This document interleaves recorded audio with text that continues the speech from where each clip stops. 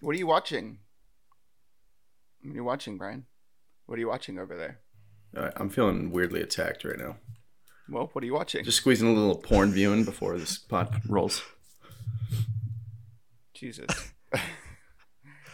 I'm really glad that you said that on record because I'm going to put that before the title.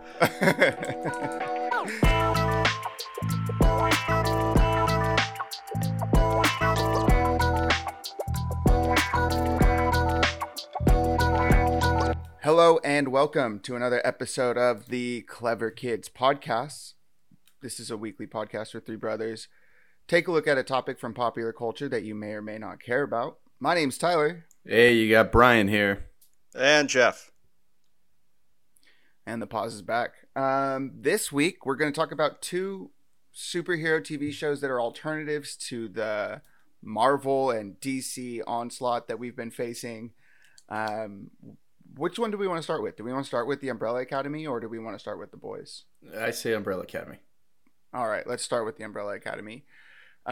This is based on a comic book series written by Gerard Way, the lead singer from My Chemical Romance, and drawn by Gabriel Ba. I really loved the comic book series when it was coming out. I think it actually is because of the popularity of the show. They started producing more issues and volumes, and I've not kept up with it. But those first two I really loved.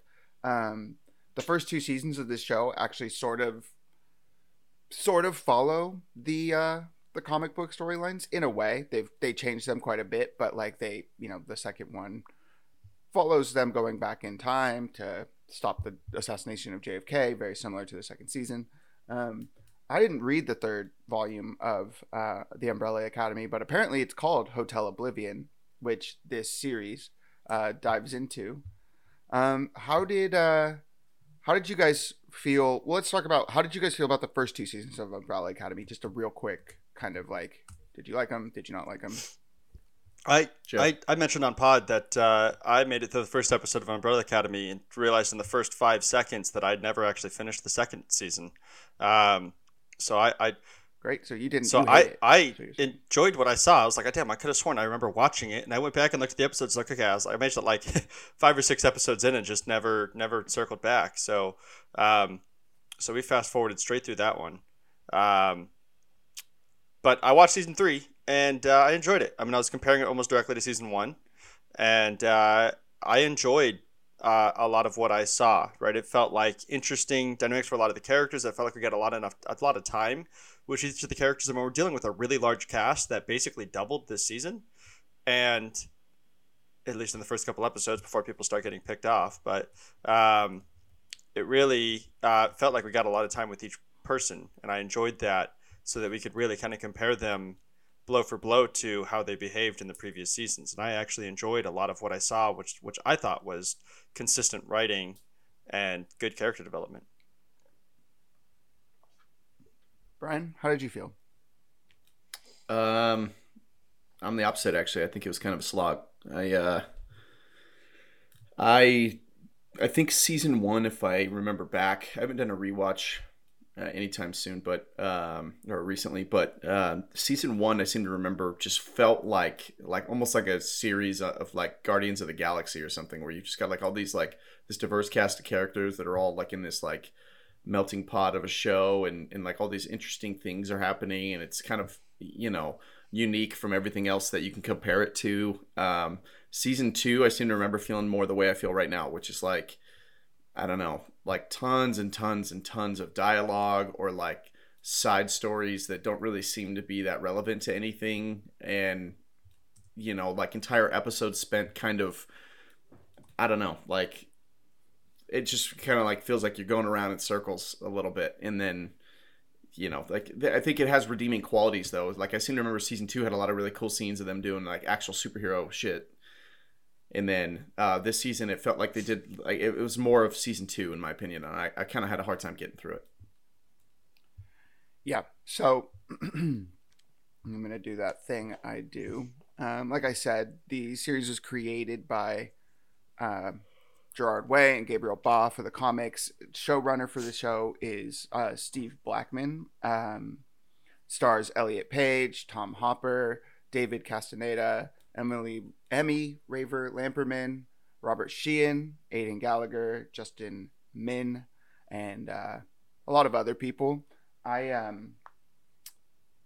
think that the first 2 seasons of this series are pretty strong. Season 1 is just like you said, Brian. It does have a very Guardians vibe. It's like kind of a bunch of people with superpowers or like incredible abilities, but they're all kind of fucked up. They're not like superheroes in like the way that we think of a superhero. You know what I mean? Like they're not Captain America in any way. They're all like at various stages of arrested development because of how shitty their upbringing was, you know? And so that first season is really strong. I think season 2 carries a lot of that strength over, but is a weaker season. And then season 3, I feel like was just really messy and aimless. I felt like I didn't really understand what the overarching narrative was leading towards throughout the series. And it did just sort of feel like a bunch of people meandering through scenes and having conversations.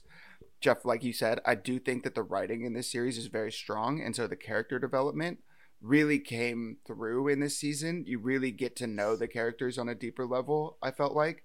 But I just don't know if that worked to kind of the benefit of the overall story that they were trying to tell, because I feel like they shortchanged the mission a little bit, because it just sort of was like, I don't really understand how what they're doing right now like leads to the plot being resolved. I agree. Exactly. Like they went really hard with the plot where it was just like, yep, everything's erased and we're the only people left on Earth for some fucking reason. Not a single one of us was targeted by that anomaly. But so let's just go right into full spoilers for the Umbrella Academy. And again, just like last week, full spoilers for anything ever, including The Boys, which we'll try not to spoil until later, but it might happen. So just be prepared for that. This series revolves around this team just having to avert the apocalypse. Every time they stop an apocalypse from happening, they just create a new apocalypse, which I think is very funny that they can't figure it out. That's that works for me. This season, they've created a time paradox that is erasing the universe. And they're trying to stop it. And for the first half of the season, they don't even know that the paradox exists. Yeah, I was about to say that. Like, it's funny that you mentioned that being the overarching problem. They don't, like, all deep into episode 5, they're going, what is that? What's going on? And I'm like, yeah, that's a problem. They just found out in episode 5. And then by the end of episode 5, they think they found a way to contain it. And I'm like, there's still 5 episodes left or 6 episodes left in this season. Yeah. Like, what are they talking about? Like, dude, that's a problem for me that, like, we're halfway through and there are main characters that are like, what's happening?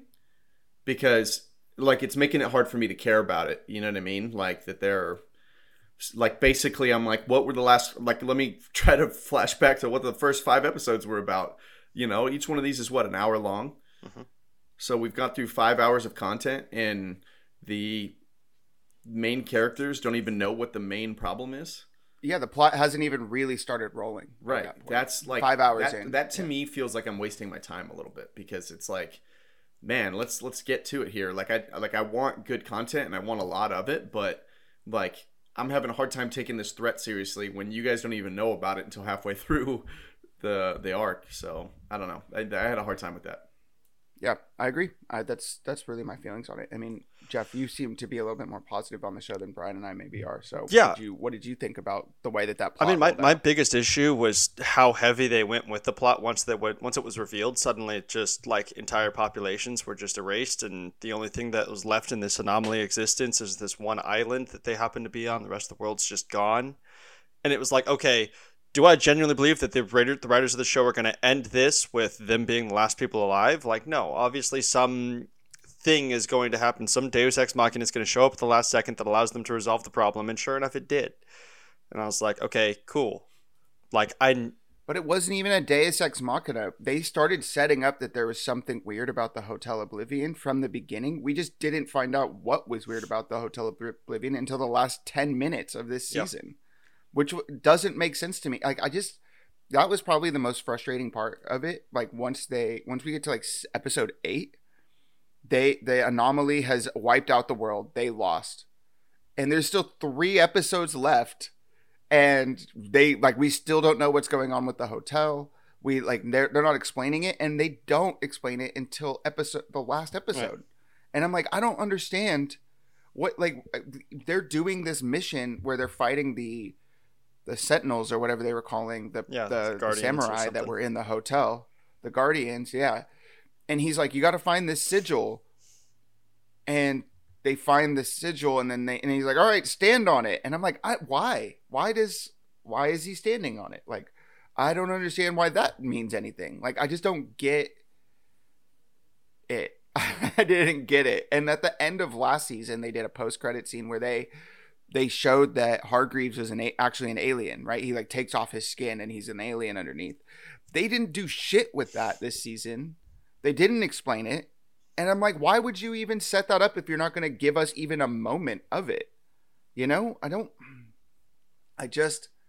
feel like this season really missed the mark on something that I was kind of excited to see, you know? And I felt like towards the end of it, I was forcing myself to watch it. And I'm going to be honest, I fell asleep a couple times in the last 3 episodes, just while watching it in the middle of the day, which I do not take naps. So something has to be pretty dull to put me to sleep.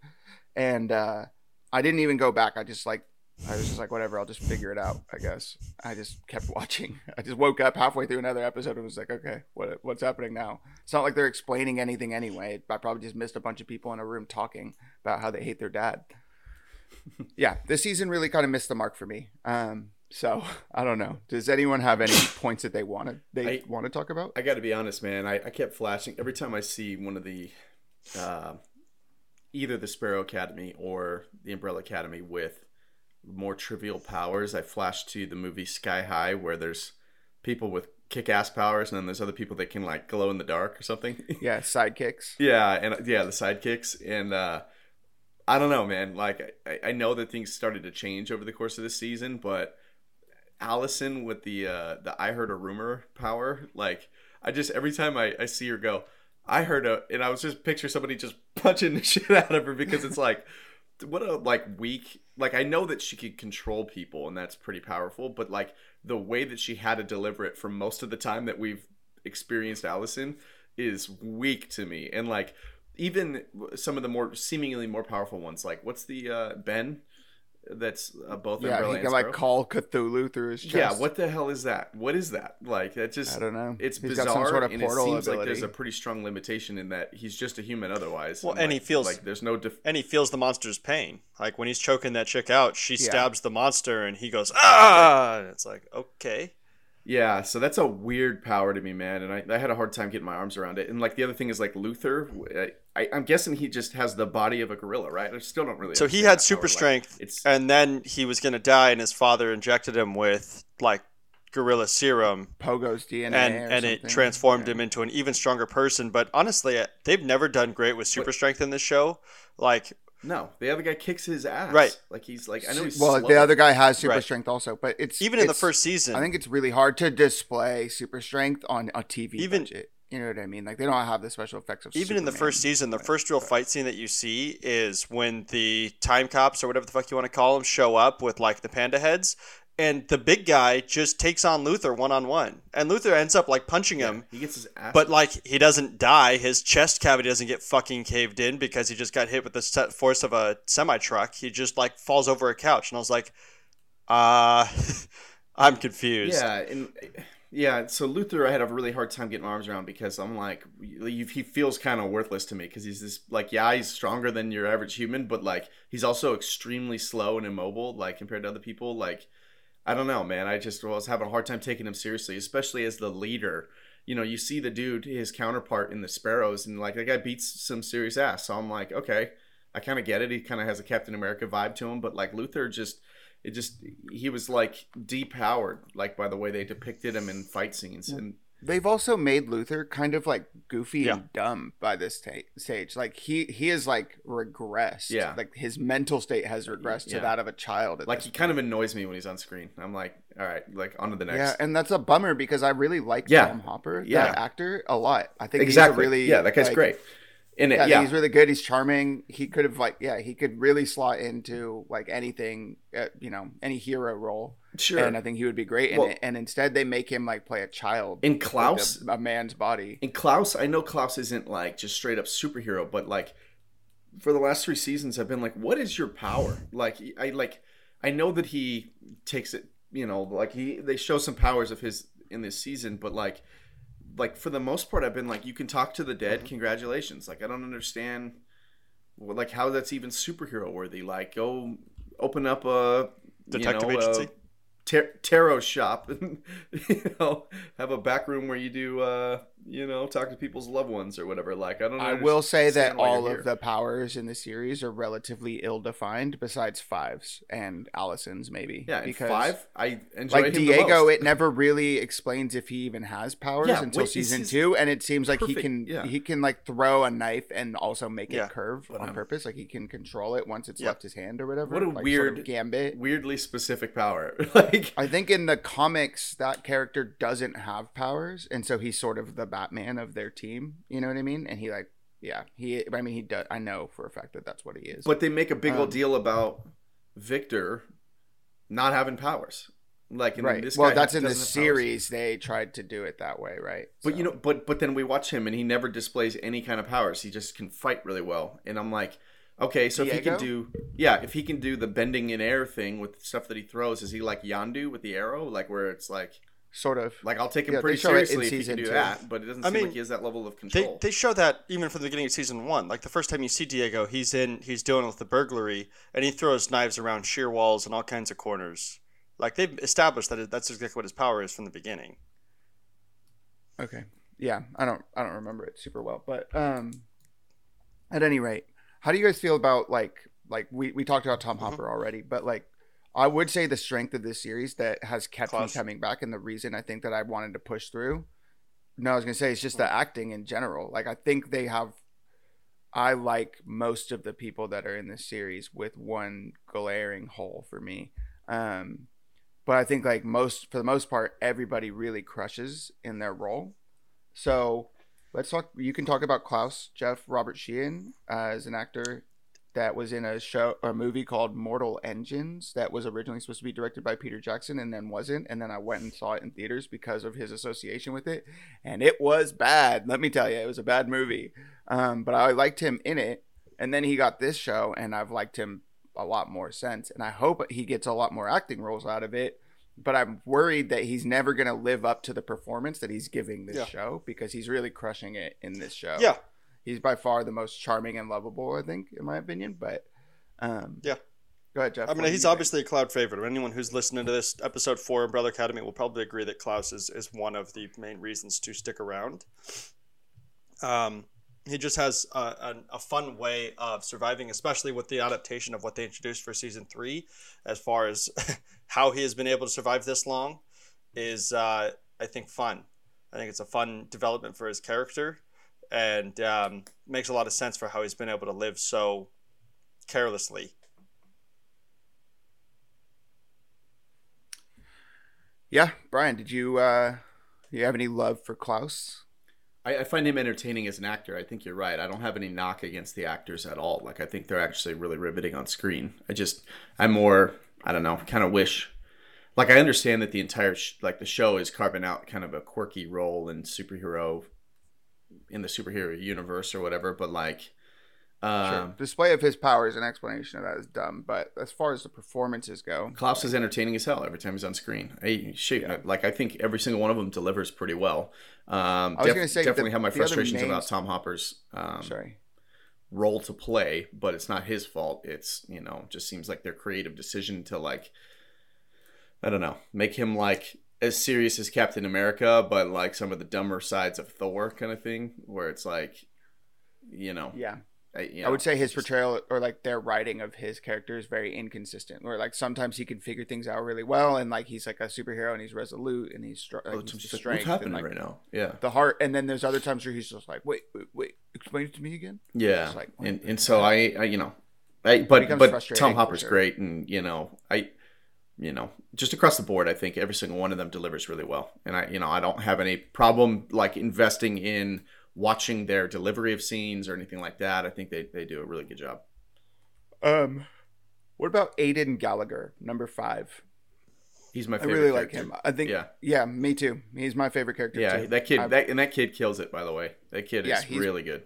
I'm gonna say I think he's probably the best actor on this show. Yeah, he just like really is broken out in every season. I'm like, man, I really he's talented. Like this kid. Like I don't know what's going on, but like he's crushing it. He got a really fun role and he's really killing it. I think he has a real and he's like aged into it in a way that's like really cool to watch. I really hope that like he does bigger. I kind of forget that he's getting bigger and better stuff. Yeah, I kind of forget that he's 12 or whatever. Like I kind of more picture the old man that's in a young man's body. Like I'm accepting of that he's not a young dude in the story. He's an old man dealing with being young. He has a really commanding presence when he delivers his lines, especially when he's admonishing his family, that you can really see him channeling like an older grizzled person. Yeah, the kid's good. Yeah, I agree. I don't really have a lot to say for it, except for that I really am excited to see kind of what his career looks like after this show, or like, I don't understand why I haven't seen him in really anything else yet. You know, this show's been on for like 3-4 years at this point, and I haven't seen him take on any other roles or get any other castings, and I just don't understand it because I feel like he really deserves to be in more stuff. Maybe his schedule is just too slammed with the Umbrella Academy, and granted, like it came out, it was very popular, and then the pandemic hit the year after, so maybe he just didn't have an opportunity to get out for anything else. But I'm very excited to see what his career looks like after this. I do just quickly want to touch on the Elliot Page transition and how they addressed it. I don't know that it's super necessary for us to do it, but it is sort of a big thing that happened in the series. I really liked that he just came out, said it, and everybody was just like, all right, but you're still a dumbass for going off without the team. Like, they don't even really care that he made that decision, which you know? And I kind of just liked it. Of like, yeah, if that's who you are and who you want to be, then that's who you are and who you want to be. I'm cool. You know? Doesn't really change a whole lot for us. Right. You know, they're just like, whatever, you know? The only slight I have on this show this season, and I think probably in other seasons I felt this way and didn't really know how to articulate it. Emmy Raver Lamperman, that actress who plays Allison, doesn't do it for me. And I don't, unfortunately, this season, a lot of the most dramatic parts happen around her character. And I don't think she's a strong enough actress to actually have carried that off. I never at any point can believe her as like bitchy or angry or sassy, or even when she is pulling it off, I don't like the portrayal. I don't like the way it worked. And I feel like in other seasons I also felt this way, but she had a reduced role. This season she had like a very prominent role, and it didn't work for me at all. And unfortunately, I not to come out at her, but it just, I think that she is easily the weakest actors of the group, or actor or actress. I mean, we've talked about everyone else just being really stand out between Klaus 5 and Luther, and she's just not up to the same caliber, I think. Oh, I didn't notice at all. I thought she was good, and don't really have the same sentiments. Cool. So I won't die on that hill, but you know, I didn't have a problem with her at all. I think she can act just fine, and more than anything, I just, you know, I'm glad they're getting away from the I heard a rumor thing. So I will be interested to see where the next season goes. I actually think that this setup that they gave at the end of this season is very interesting. Like how these characters who are super fucked up but have like basically survived off of the strength of their abilities, now not having those abilities, how they adjust to that is an interesting concept to me, and I'm very interested to see what they do with it. I did want to draw one analogy. I don't think you guys are going to do much with this, but I thought it was weird after watching Stranger Things and Umbrella Academy back to back, was that both of the what's the guy's name, the one that keeps exploding, has to listen to music to like suppress his powers, and it felt Harlan. And it felt Harlan. very strangely similar to Max's character in Stranger Things, where she's constantly listening to music to try and suppress Vecna's powers. But he's not listening to music. He's listening to like weird recordings of nature to help him That's calm fair. down. It's just weird that like these two Weird. characters, Those are pretty normal. these two characters are like spend the entire show just like with headphones on, the entire season for both of them. Yeah, and it is like on cassette decks, Walkman, and stuff like that. Yeah, I didn't draw the parallel, but it's there for sure. It is interesting that it's two Netflix series. It's Netflix two strongest series, most expensive series. Like you can actually see all the money Netflix is putting into this series on screen, just like Stranger Things. These are the only two things that Netflix is still putting money into. It seems like, because everything else they're coming out with is absolute garbage. But although I hear that show that they have called, or that movie Sea Beast, it's an animated movie, came out of nowhere, but people are loving it. People are like, it's amazing. So it's on my radar. Anyway, overall, good series. Oh, I did want to just say that the actress who plays Lila, Ritu Arya or something like that, Rita Arya, I'm not quite sure how to pronounce her name. I think she's really great. She's probably the best thing that came out of season 2. I really like her addition, and I think she's really great. So, cool. Well, you guys want to move on to the boys? Let's do it. All right, Jeff. This is I'm just gonna say full spoilers for the boys, but I think it's gonna be very clear how we all feel about it as we get through it. So just read between the lines, figure it out on your own. I'm gonna let Jeff start because I have a feeling I know where he's gonna go. So let's just get that out of the way. I watched season 3. I watched the first 3 episodes, and I was surprised. And I reflected back on my criticism of season 2, and while I will touch on it a little bit because there is still some of that lingering, I felt like what ended up happening with season 2 was that because they had to film during the pandemic, they couldn't come to a complete resolution. So they ended up just kind of not finishing season 2 and instead just setting up season 3. Like one of my biggest issues was they jumped from this thing and then all these characters made all these weird choices. And then suddenly they set up and I was like, wait, why would Homelander after, fighting in the woods go back to the 7? I don't understand why he would make this decision. Why is this happening? I was like, you know what? They just wanted to tell a different story with season 3 and they couldn't spend the time with the actors in front of the camera to put it there. So they just said, here's a resolution to what we've been building up towards. Sorry, we couldn't finish it. Here's what we're building towards next.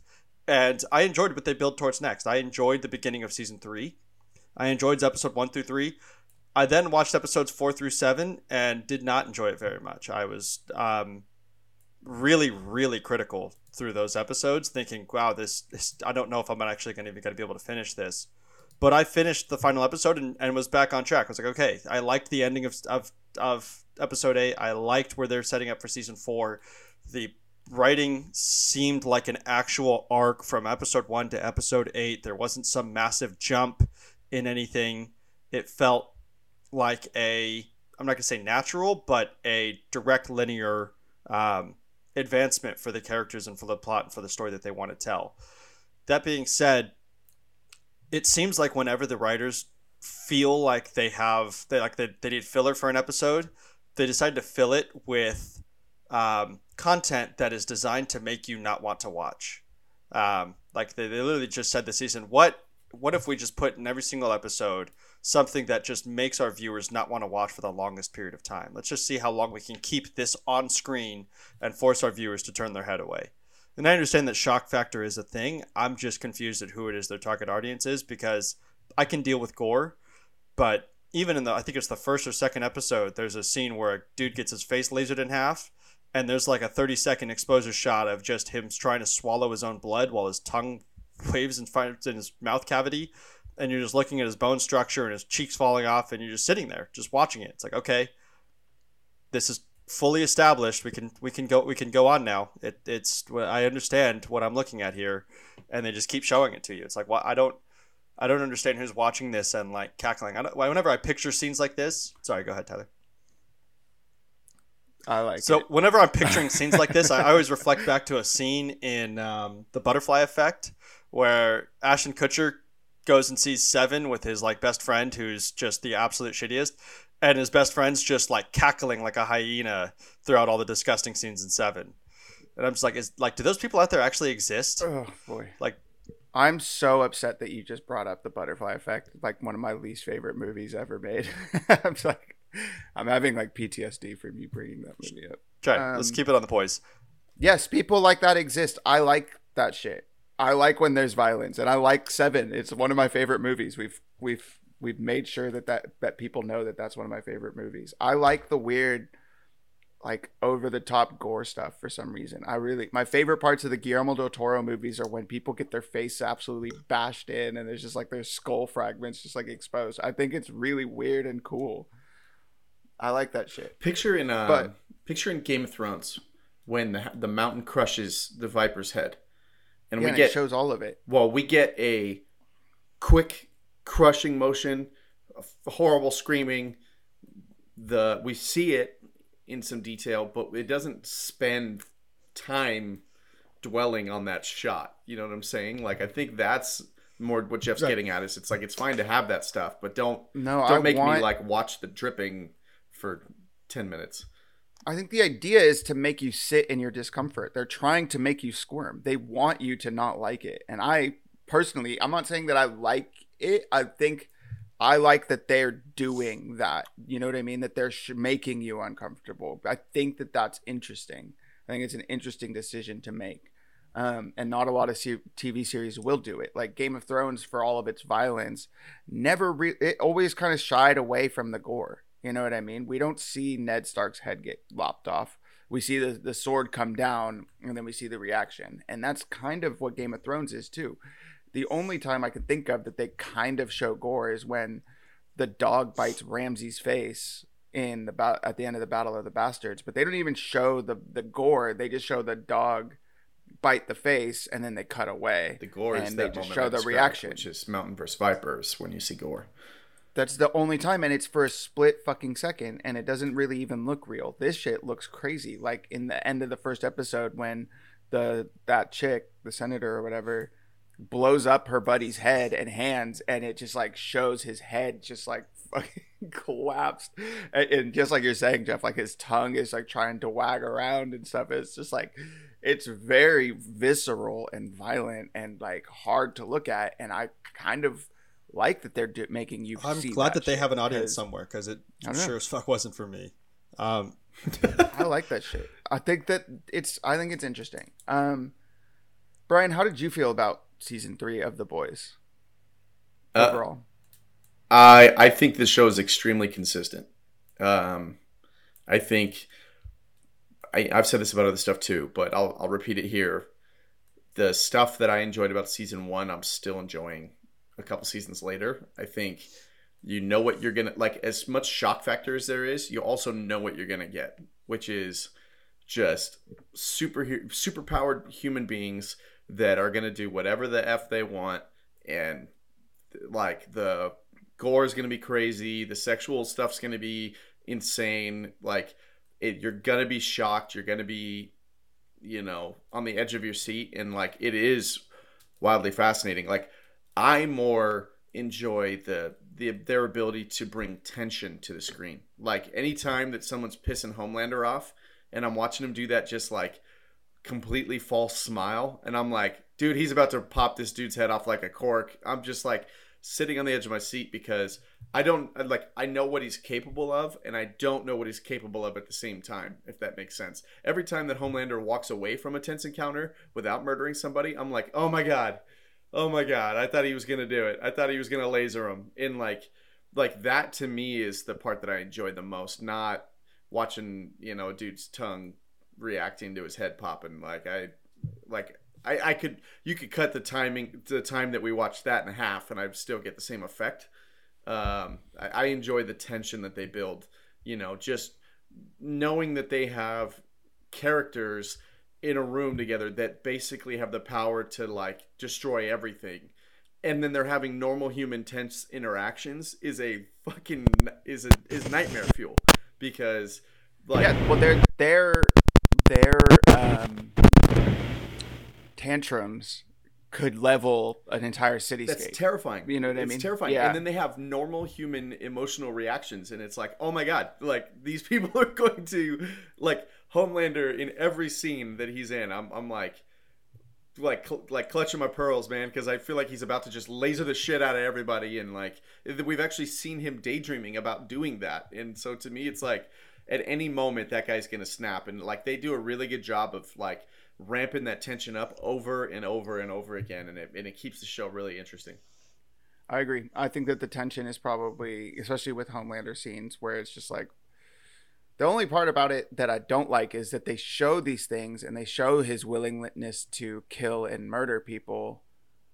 And yet they have scenes where like he goes to Billy Butcher's apartment and they have a sit down conversation where he could literally just slice Butcher in half right there at the table. No one would have any actual proof that it was him. And the only reason he just doesn't do it for some reason. Yeah. I mean, the only reason that Butcher survives that encounter is because he knows where Ryan is. But the second that Homelander secures Ryan, wouldn't he just go fly through Homelander's chest at the speed of light?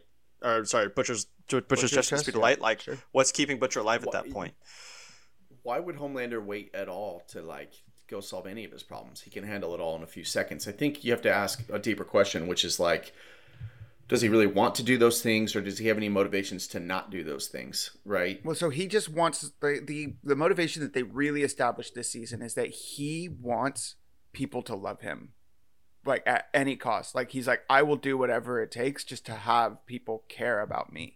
You know, like he is weird in that way.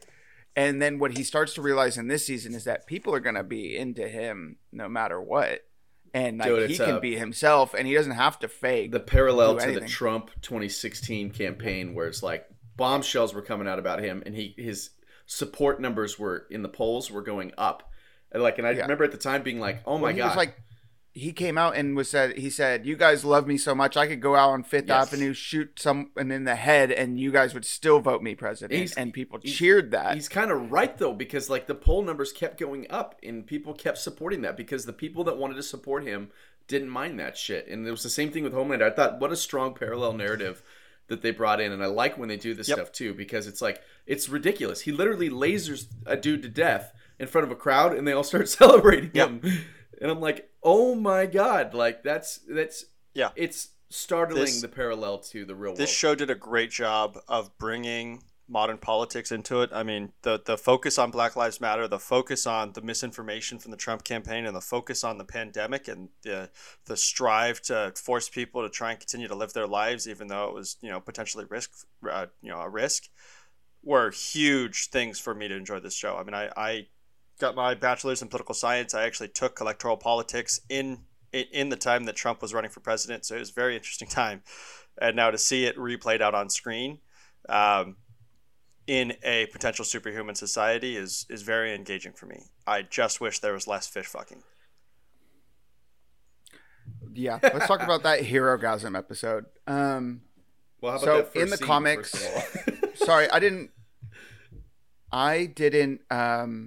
talk about this, but this is based on a comic book by Garth Ennis and Derek Robertson that was on Dynamite Comics, which is, I think, a DC imprint. At any rate, I don't think it is actually, but at any rate, it is basically, I don't need to explain it. It stars Carl Urban, Jack Quaid, Antony Starr, not Anthony, Antony, Aaron Moriarty, Dominique McElliott, Jesse T. Usher, Laz Alonso, Chase Crawford, Karen Fukuhara. The list goes on. There's a lot of really good actors in this show. But I do want to talk about Chase Crawford and the Deep and his weird descent into madness throughout this series. I think he's my favorite character in it because he's just so fucked up and like his life is so weird. And some of the most outrageous stuff that happens in the series is surrounding him. Like in season 1, I think, is the dolphin heist, where like he has to stop and the dolphin launches out and just gets run over by a car, which is horrifying to watch. And then in season 2, he brings a whale to a fight and Butcher just drives a boat into it. And then in this season, he fucks an octopus multiple times, which is very upsetting. In the comics, Herogasm is a sort of overarching storyline where it's like in Marvel Comics or DC Comics, they have like these crises that are off world, and all the superheroes have to leave Earth to go and fight this, galaxy ending threat. And then they come back and tell everybody about it. And it's like, it's amazing. We lost a couple guys and blah, blah, blah, blah, blah. Well, in the comics, Garth Ennis doesn't really, I think he hates superheroes actually. And so he kind of created the boys to make fun of DC and Marvel.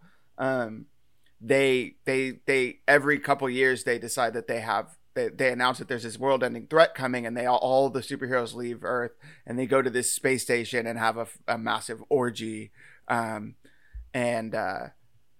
it's kind of like this. It's kind of a joke on what DC and Marvel heroes are actually doing, and then the crises are what they. And then when they come back, they're like, "Oh yeah, we lost a couple guys," and then blah blah blah blah blah.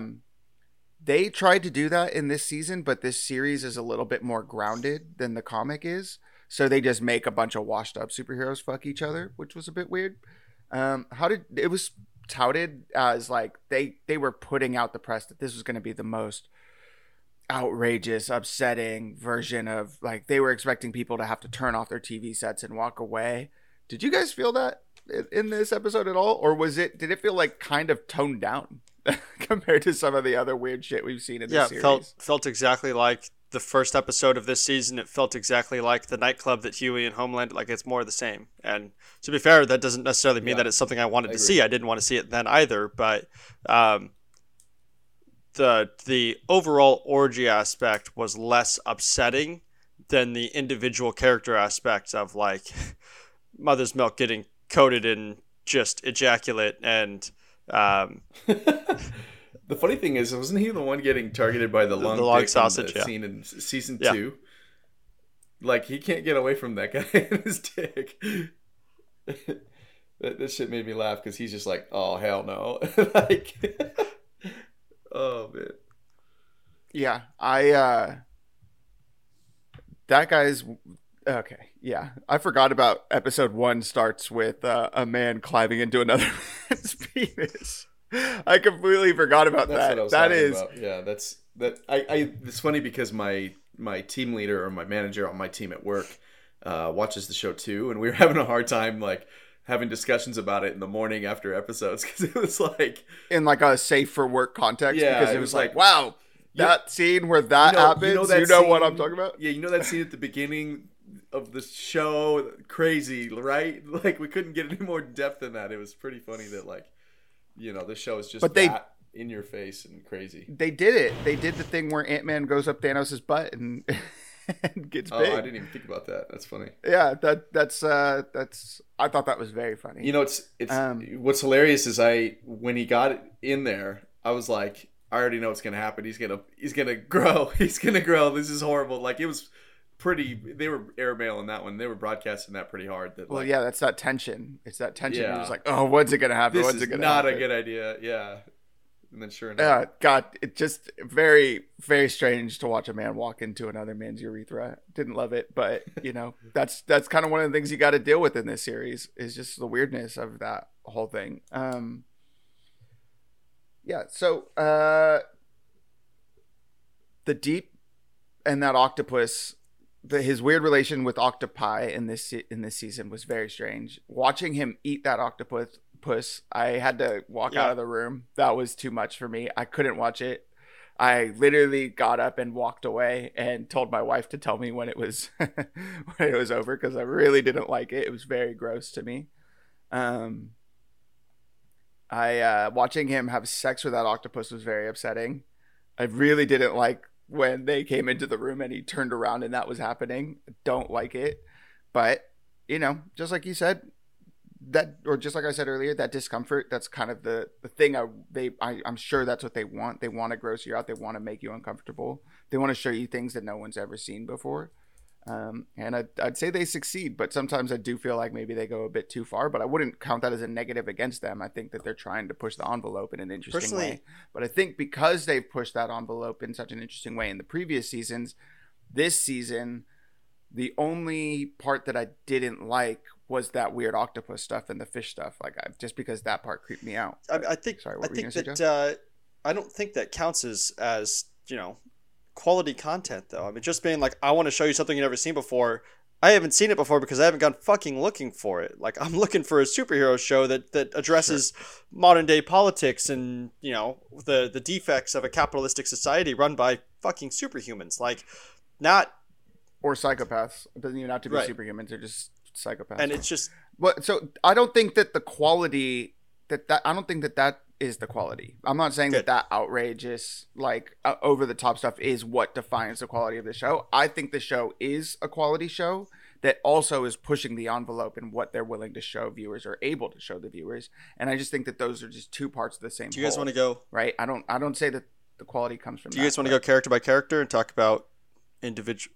I don't think we need to go character by character, but I was going to ask about the Soldier Boy story arc and how you guys felt about it. I'm a big fan of Captain America in the movies, not in the comics. I think that the movie version of Captain America is very interesting. I like that what they did was introduce like a shitty version of Captain America. I was shocked that they made him look so much like him in full uniform. I was like, man, it feels like they just tried to like make it closely resemble him as much as possible, and I was surprised that they were allowed to get that close to his look. Especially because Marvel's a Disney property now, right? Yeah. So.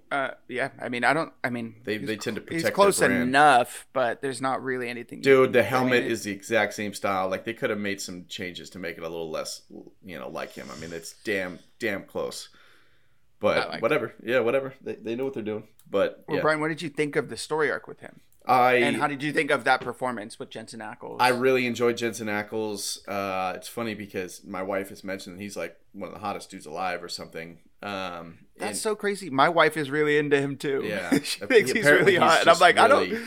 Universally thought of as like attractive, but anyway, I guess I just didn't get it. I mean, I do think obviously he's a handsome man, but I just had never really thought of him as like. I think it's the like looks, Brad Pitt voice, or Henry Cavill. voice kind of combo. He's got a I think voice, it's the voice for that sure. does it for people.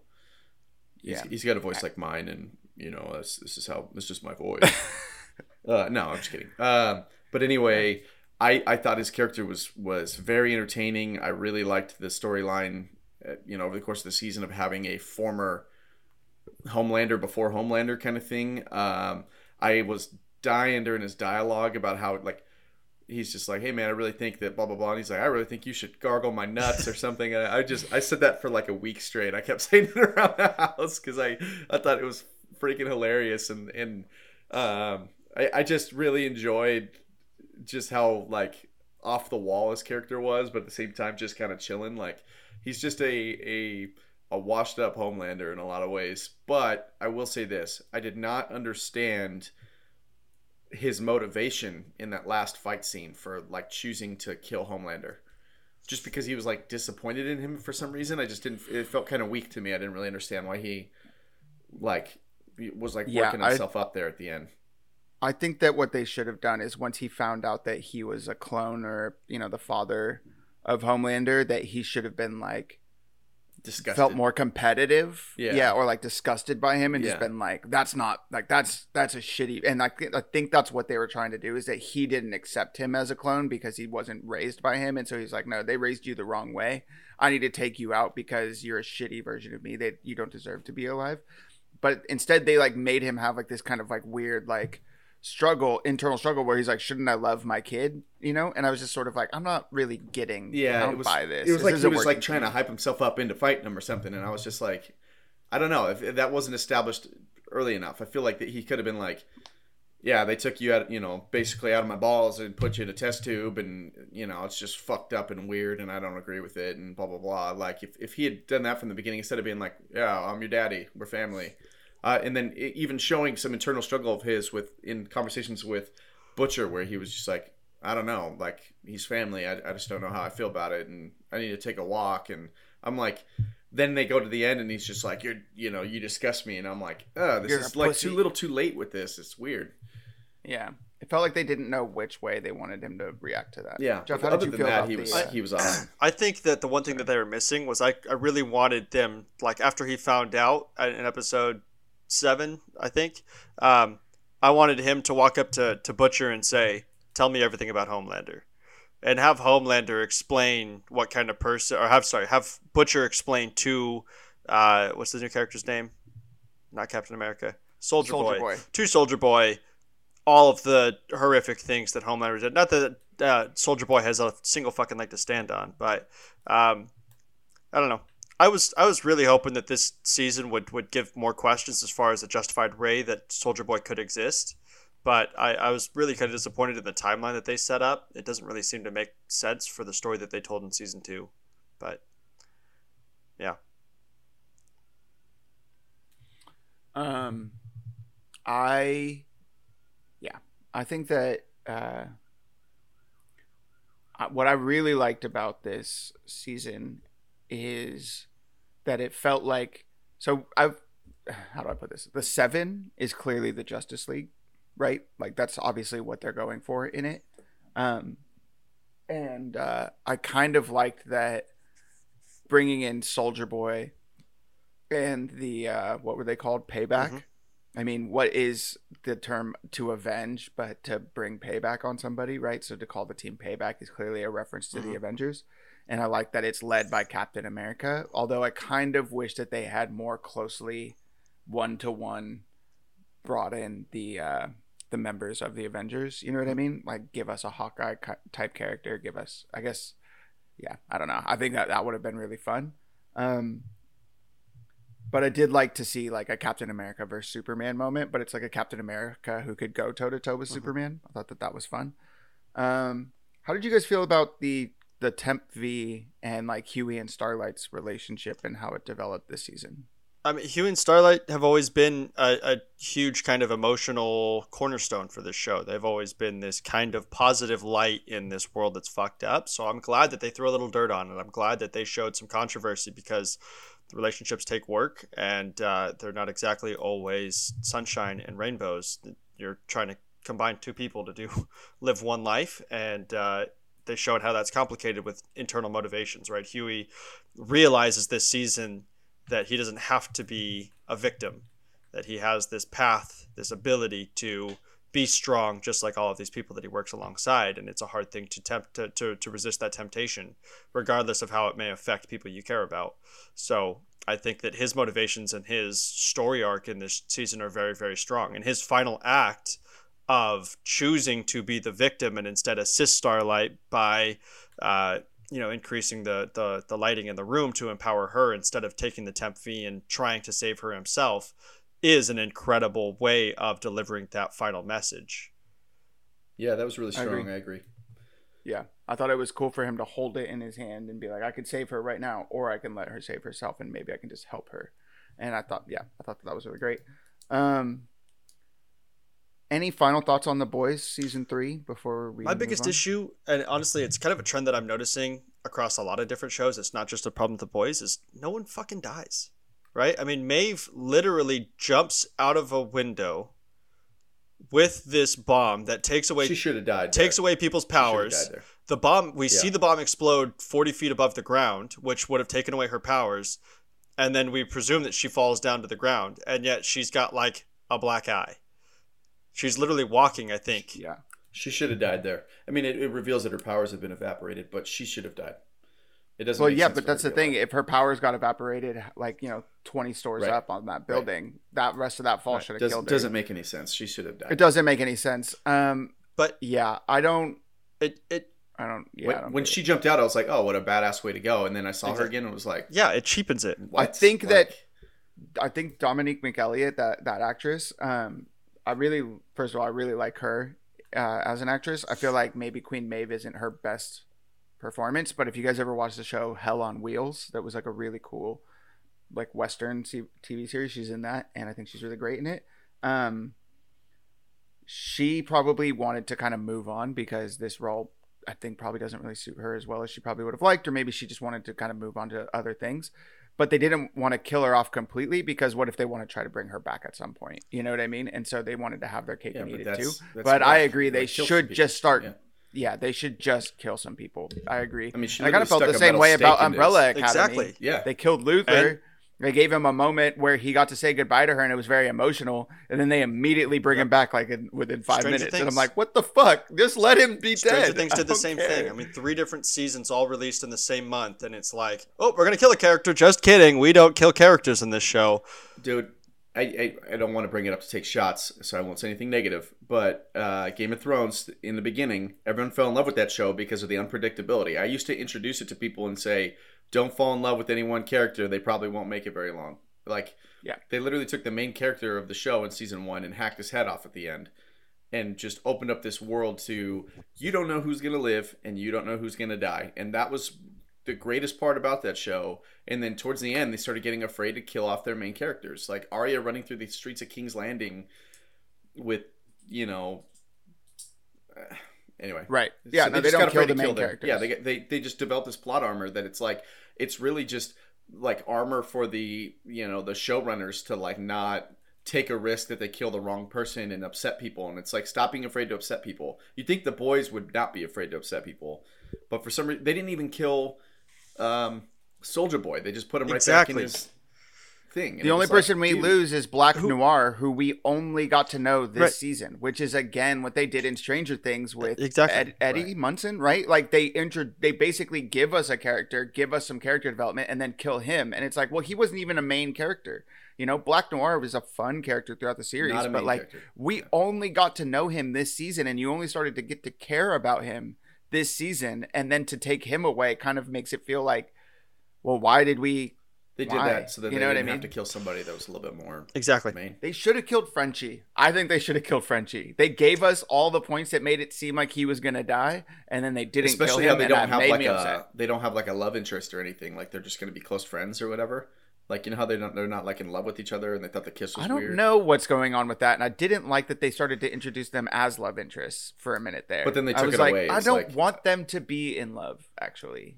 And that's So, fine, but I just feel like that even more opens him up to being vulnerable to get killed, and they wouldn't even do that. So, there's this old writing. dude, Mother's thing Milk dying that would is- have been an epic.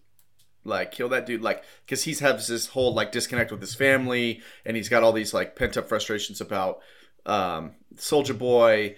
Like, and he was like talking about like, why do I always have to be the one with the moral high horse or whatever, like taking the high road. I could totally see him having some crazy death that would have just been like, oh my god, Mother's Milk, because he's main enough and he's someone you care enough about.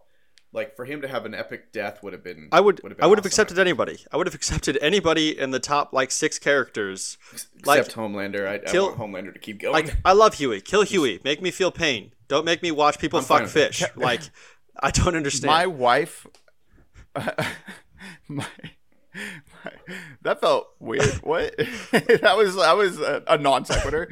Kill Huey. Don't make me watch people Yes. fuck fish. Yes, make me watch the Those are people two that I care separate about points. die. That's what I'm trying to watch for. I'm not trying to. You want to make me uncomfortable? I see. Make me feel lost. Don't make me feel fucking disgusting. My wife this season was just like, they're not going to kill Homelander, right? Because I don't think I'll want to watch the show if Homelander's not in it, which I thought was very funny because, yeah, I mean, Anthony Starr does really crush that role, and he's just like such a good villain that you just want to hate him, especially because he's unbeatable. You know what I mean? So he's just like, it's really hard. Yeah, I do like Anthony Starr's performance here. I will say there is a screenwriting thing. It kind of became a trope and kind of hack, but like once a character starts creating plans for their future, they're probably gonna die, right? Like that's something that you can kind of see in older movies. Frenchie and Kimiko started making plans, and I was just like, oh, are they gonna kill him? No, they didn't. Same thing with Stranger Things. Hopper what's his name, started talking about his hopes for the future, and then he doesn't, and then you're like, oh, is he gonna die? No, he's not. And I think at this point it's becoming a trope to use the trope. You know what I mean? Anyway, cool. Well, I think overall that was more positive on The Boys season 3 than I thought we were going to be. Jeff, final thought is that you don't want to watch anyone have sex with a fish, I've said right? it twice, but I will say it the third time in case that the directors are listening. Please stop. Okay. They're What's not- they're not clever, gonna stop. Brian? Brian, what have you been watching, reading, and or listening to? Mine will be short. Watched the documentary on Our Father, which is a like reproduction doctor, that helps women who can't or are having trouble conceiving back in like the 60s or 70s or whatever. And it ended up turning out like some woman, one of the women who was born out of that time period, and is her mom worked with that doctor to conceive, took the 23andMe test that kind of tells you about your genealogy and stuff, and found out she had a bunch of siblings that she wasn't aware of, and it ended up leading her down this rabbit hole of, oh my God, this doctor's been using his own semen to impregnate all of these women. And then over the course of the documentary, they pursue him and are trying to legally find grounds to hold him accountable, when nothing like this has ever been built into our legal code, because what the fuck, that doesn't happen very often. And they're trying to pursue him for assault and rape and all these different things.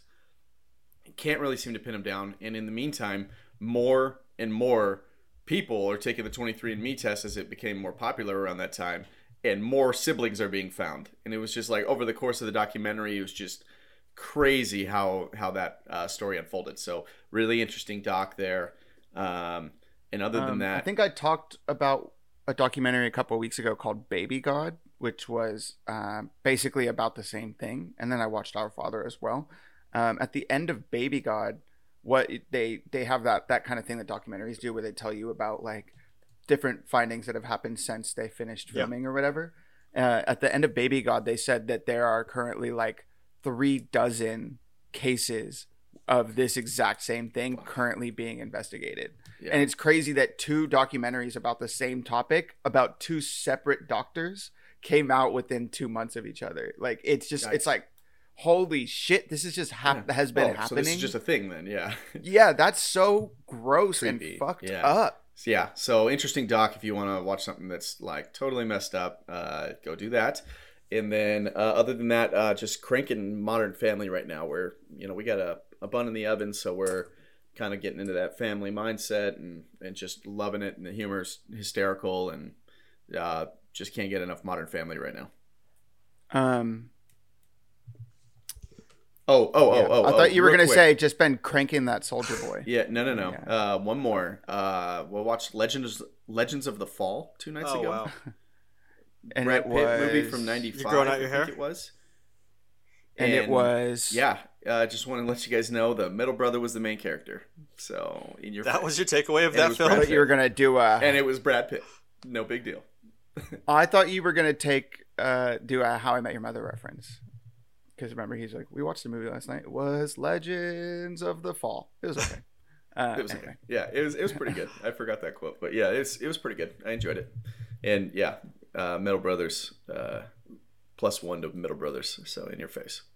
Well, I can't believe you watched that movie of all the movies available. It is so mediocre. The only thing of note about it is that Brad Pitt is he's in got it. hair down to his Anthony Hopkins has gravitas. Okay.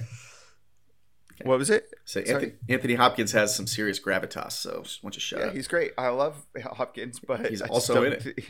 I know, but that's not. He's in everything. We gotta wrap this shit what up. Did you watch? When we hear about what you watched, oh, it fucking sucked. Yeah. Okay. Go ahead, Jeff. What do you got? Jesus. I watched Jesus. No, I've been Passion of the Christ. I've been playing some games lately. I've been picked up the Portal bundle on Switch for $20. I've been playing Portal 2, which is very fun. It's a co-op puzzle solver where you both can create portals to solve puzzles, and you have to be clever with it. And it's fun. And wow. Yeah, so I enjoyed that. Wait, that's on Switch? Yeah. Okay. I'm gonna look into that because I've been wanting to play those games since they came out, and I just haven't. Only Portal 2 is the one that's co-op. Portal 1's just a one-player game, but Portal 2 is plenty of content. Yeah, I'm gonna pick up Portal 1. I don't have any friends or girlfriends or anything like that. So. I think Kelly would like this. No, Kelly doesn't like anything.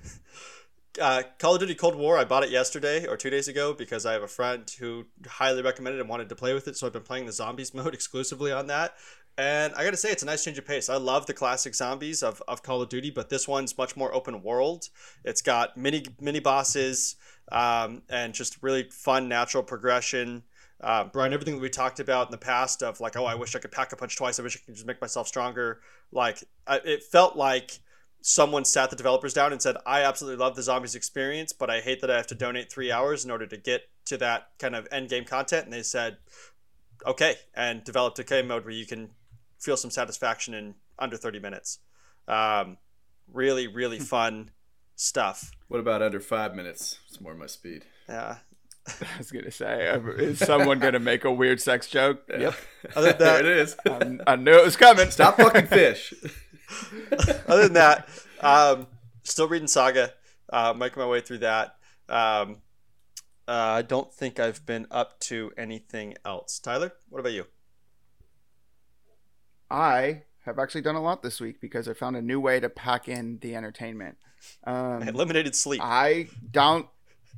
Yeah, I signed up for Audible and started giving audiobooks a try, and I read 3 audiobooks this week. I read a book called The Rivers of London, which is like a supernatural detective story. It was okay.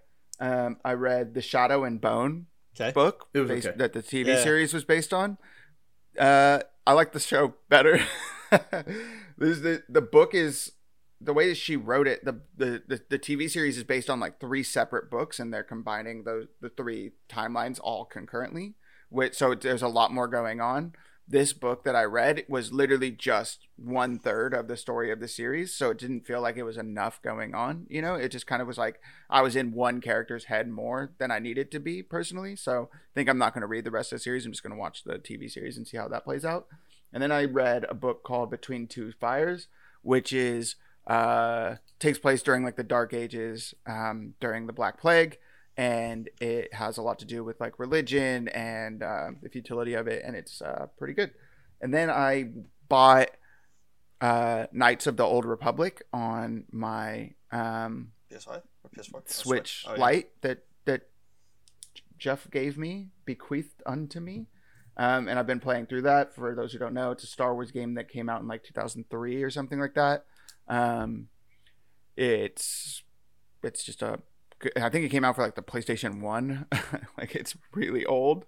But I really loved it when it came out, and I've been playing through it again. And then I started watching last night a documentary series called Death Lies in the Internet that is it's like 6 episodes, and it's about different things that have taken over like the internet at any one time and kind of driven the internet into like a tailspin. I watched the first 2 episodes last night, and it's really interesting. I think it's really well done. It tells very interesting stories. The first episode's all about like swatting. And for those who don't know what that is, just watch the documentary episode. It will inform you of that. And it's kind of like how that can be really toxic and bad, or is really toxic and bad. Not can be, just is. Brian, do you know what swatting is? Have you ever heard that term before? Yeah, I do. They call a SWAT team to someone else's house or whatever. Yeah. It's really crazy. The second one was about a person who was murdered on the streets of Washington, D.C., and how that became a conspiracy theory during the 2016 election. And then the third one is about how you can fall into internet potholes, like not plot holes, potholes. Like this woman just kind of like fell into the alt-right community on the internet, and then somehow got like indoctrinated into like some Nazi groups, and then realized that that's what was happening and had to kind of like try to remove herself from it. But like it was like sort of this brainwashing thing, and like she had fallen into a cult. It's very interesting.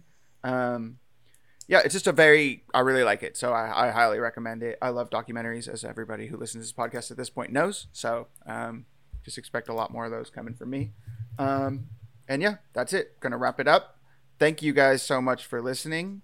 I don't know what the topic will be next week, but we'll see you then. Thanks, everybody. Bye, guys. Thank you for listening to the Clever Kids Podcast. If you want more from us, be sure to follow us on social media. We're at Clever Kids Pod everywhere. Or you can get in touch with us at cleverkidspodcast@gmail.com. We would love to hear from you. And be sure to rate us on whatever app you're listening on and recommend us to a friend. We really appreciate it. Or don't. Whatever's clever.